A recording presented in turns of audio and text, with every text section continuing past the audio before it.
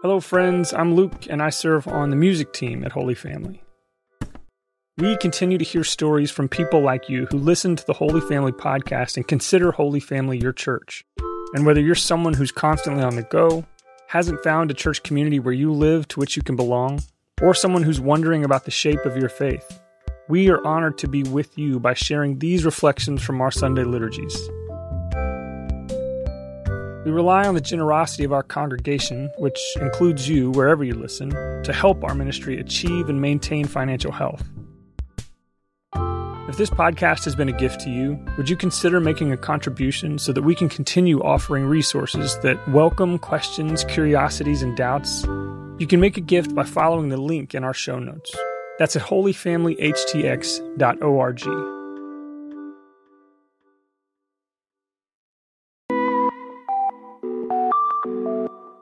From Holy Family HTX, an Episcopal church for people without a church, this is the Holy Family Podcast, a collection of ideas about leading a Jesus-centered life. We clearly explore the church's understandings while bringing our own questions, curiosities, and doubts, and we never demand fake agreement. Theological exploration is just better that way. So, let's take a moment of silence as we get ready to contemplate today's ideas.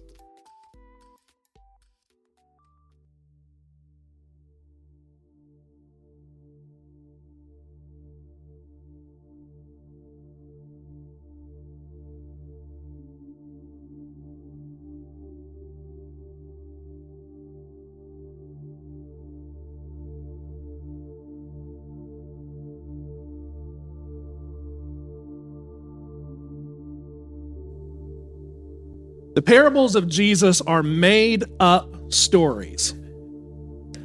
Now, this is not controversial unless you grew up in a particular form of fundamentalism, but give me a moment. Jesus literally just makes these stories up. Parables, as I have remarked before, are avant-garde art house short films, maybe eventually picked up by A24. They are meant to provoke us. They are meant to evoke something in us, and they're meant to invite an interpretation or interpretations with their unusual and their highly symbolic content, rather than these mass entertainment Hollywood productions or documentaries that attempt to either entertain us or educate us.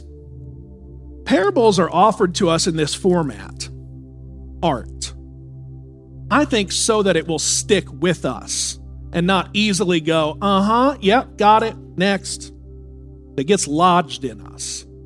And just like when an interviewer sits a director down and finally forces her to uncomfortably explain her film, that 30-second explanation is never really a replacement for the actual film itself and the work it's doing in you. The film is told in a way that is supposed to open you up and make you wonder. I mean, when was the last time that you read something in the Bible and it led you to wonder? If you try to get cute with the parables and press them into a very literal one-to-one analog with something else, I think you're ruining it. And frankly, you're not letting it work its charms on you the way that it wants to.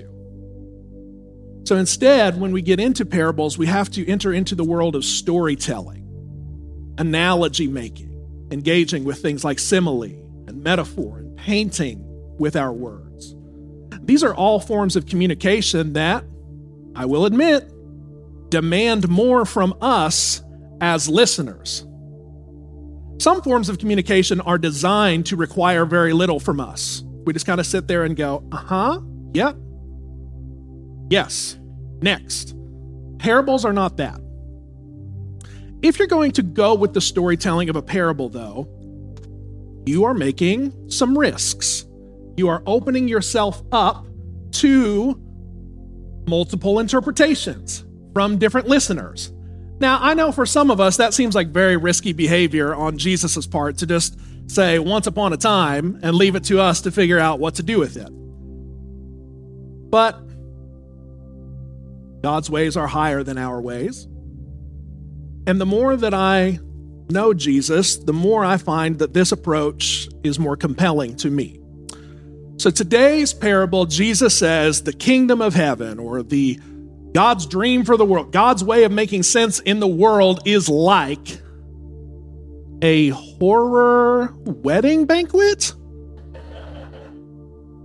Talk amongst yourselves. Okay, so there's at least two ways of making sense of this parable. Here's the first. A king, God, wants to throw a wedding party for his son, Jesus. And so he sends his messengers, these are the prophets like Isaiah and Jeremiah, to those who were called to the party, that is God's chosen people, the Jews. But in this telling of the story, they didn't want to come, so God didn't just, God got very upset that they declined the invitation, and it kind of went further than that. In this telling of the story, they even wanted to kill God's messengers. Now, hopefully by now, if you have been in class with me, a few alarm bells should be ringing off going, this doesn't seem right. That seems a little bizarre. In this telling of the story, the king, God, gets very angry, and God sends soldiers to destroy these people and set their city on fire. Again, hopefully there's some alarm bells ringing off for you, church. God then says, well, they weren't really worthy to be invited anyway, and so let's go find some other people. Let's get all the Gentile Christians in. Yes, that's a good idea. Go get all the Gentiles, and we'll make them Christians, and then we'll just give the party over to them. Thus, the wedding party fills up with people that look like me, and you'd think if we were telling the story would end there.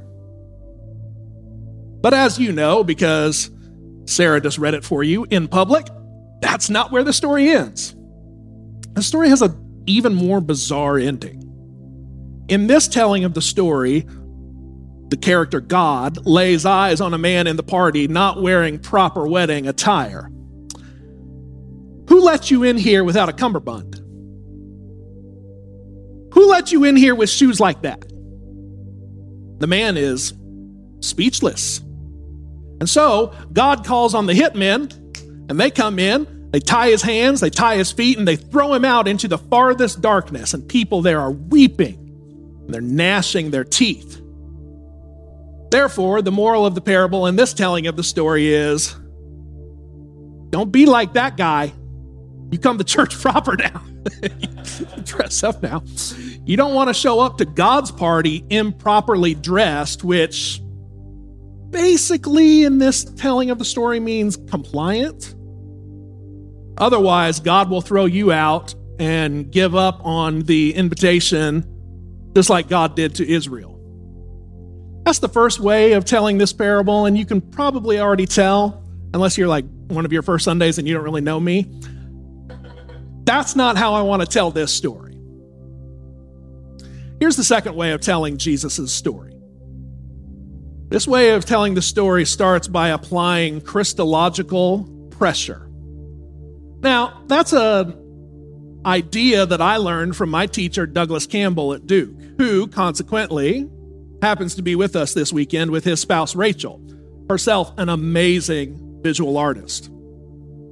Christological pressure is a simple theological procedure that works like this. Anytime somebody gives you a theological idea and they lay it in front of you, your task as a Christian is to judge the validity of that idea in light of who Jesus Christ is. Someone says, well, I think God is like this. And you say, okay, tell me why you think that in light of who Jesus Christ is. And let's begin our theological logic with Jesus Christ. For example, Christological pressure says, if a story tells you that God is really angry and hates you, you instantly apply Christological pressure and say, well, okay, but I know Jesus Christ, so can you tell me what it is from who Jesus Christ is that would lead you to believe that God hates me? Can you make that math work for me? Or if a story tells you that God is really a capricious God, you apply Christological pressure and you say, okay, but in light of who Jesus Christ is, are there any good reasons to believe that God is actually fickle? Like what about Jesus leads you to believe any of this? Got it? That's exerting Christological pressure. Now, Christological pressure says that the clearest picture, the clearest revelation of who God is Jesus Christ. And if you're going to ask me to take on an idea about who God is, and it doesn't make sense as a Christian with the identity of Jesus Christ, I, as a Christian, am just going to have very serious doubts. And if you've got that, you're now ready to hear this story a second way. In light of Jesus Christ what possible reason do we have to think that the king in this story is God?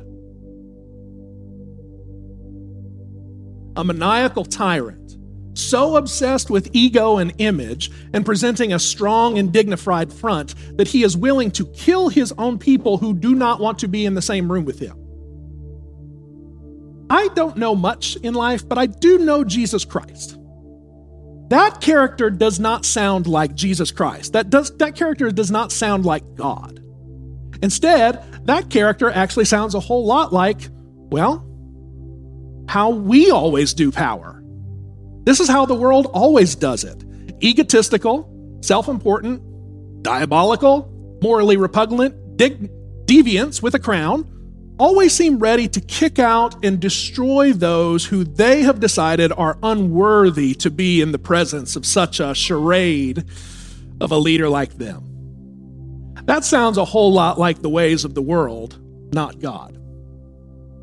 Furthermore, in light of who Jesus Christ is, do we really want to take on such an anti-Semitic reading like the first one?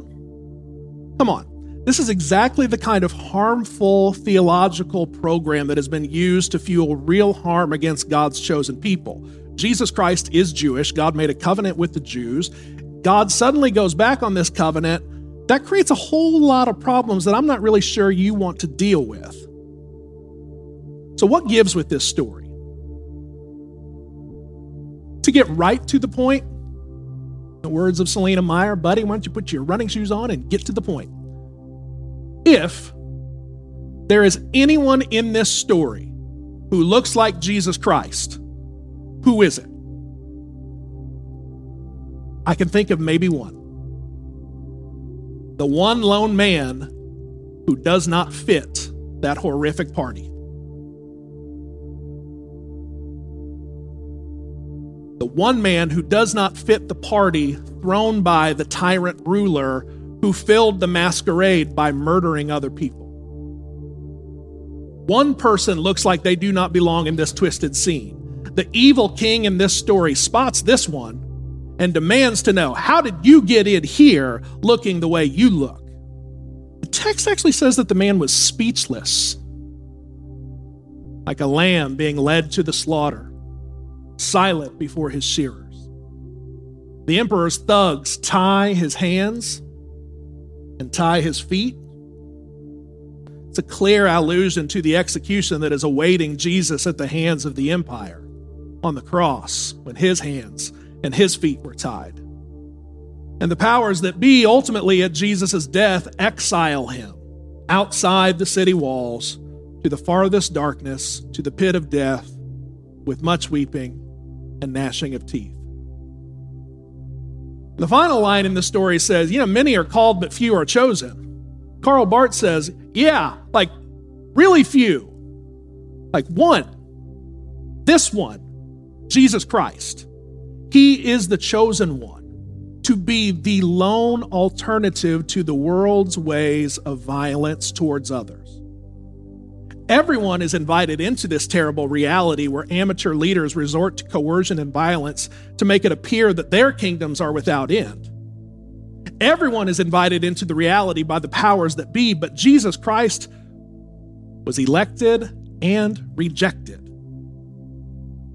because charlatans who parade in power have known from Herod, when Jesus was just a little baby, that this one would never play our games. And this one was always going to get thrown out. Jesus' parable says that's what God's kingdom is like. Totally unlike every other kingdom you've ever heard of. Jesus Christ appears to go against the grain of the universe. But actually, the longer that you hang out with Jesus Christ, we discover that he is showing us the way the grain of the universe actually runs. And we realize we've been living against the grain for so long, we assumed it was the other way around. Jesus Christ's way of leading through service, sacrifice, and love are fundamentally different than what we always eventually resort to, which is dominance and violence and oppression and telling people, sorry, there's no room for you in this inn. This is a parable about how power works in the world and why Jesus Christ's approach to power is different. Now that you've located Jesus Christ in the story, did you find us? You know, sometimes the powers of the world get so desperate that they will go out and invite irrelevant people to their party. The church. And irrelevant people like the church get all excited when we get invited to important rooms because we get to play dress up for a minute. We live in a land with a long history of power players who sometimes decide to use the church because sometimes in their calculus they have determined that the church is good for their business. Reality is too many Christians like me enjoy it when powerful people notice us and we let them use the church because the reality is power is catnip for Christians. And American Christians too frequently treat our stories, our symbols, and our churches like Airbnbs that we rent out to any power or principality who needs a prop. You know, it's happened for so long, I don't even necessarily blame the powers for thinking that they could come use our stuff again. We've been renting it out for hundreds of years. What possible reason would they have to now suddenly think that the Christians would have a problem with it? Jesus walks into the party that we weren't really invited to at first, and he sticks out like a sore thumb. And all I want to know is, I wonder what it would take for us to finally stick out like a sore thumb too. Are we really willing to seem useless to the world's way of doing business? Or will we be content to design ministries to simply make people better members of certain political parties? And don't misunderstand me. Will be times, simply by putting Jesus Christ at the center of our lives, that it will appear that we are being helpful to the world, and that is good. The church just, however, does not exist merely to be yet another tool that the powers of the world can call upon when they need their agenda pushed. The church does not exist so that the world can get what it wants done violently. And I think the reality is that we have to repent of is that we've been too desperate at times to be relevant, that we've been willing to traffic in the same violence and cruelty as you get anywhere else in the world. And you can't really blame people when they say, well, I'm kind of sorry, I don't really see the difference between church and world at this point, so I think I'll just be without you. I think on the whole, we've earned that reputation, and we've got to figure out how to be serious about repenting of it. We've gotten too desperate to be taken seriously by the world that we have forgotten that God has already given us our work to do. We're supposed to put Jesus at the center of our communities by gathering with other people, anybody that Jesus gives us. We're supposed to be listening for all of the ways that God speaks to us. We're supposed to be responding to God and not resisting God. We're supposed to transform every table we sit at into an extension of this Eucharistic feast. We're supposed to act as if God has actually sent us out to love other people, not judge them or condemn them. That is a way of being in the world that bears witness to who God is. And at its heart, it's not an attempt to get closer to political power by any means necessary. This Jesus-centered life of gathering and listening and responding and feasting and being sent, that's the shape of this Sunday service. Why do you think we do what we do every week? We do them every week so that they become ongoing ways of life that we practice. And when we do, we can actually have a quiet confidence. It's the kind of quiet confidence that says, I don't need to pretend to play dress up with the powers of the world. I've been sent by God to love the world. And if we do that, Holy Family, one day we will be privileged enough that someone might turn towards us, look at who we are, and say, who are you? And how did you get in here looking like that?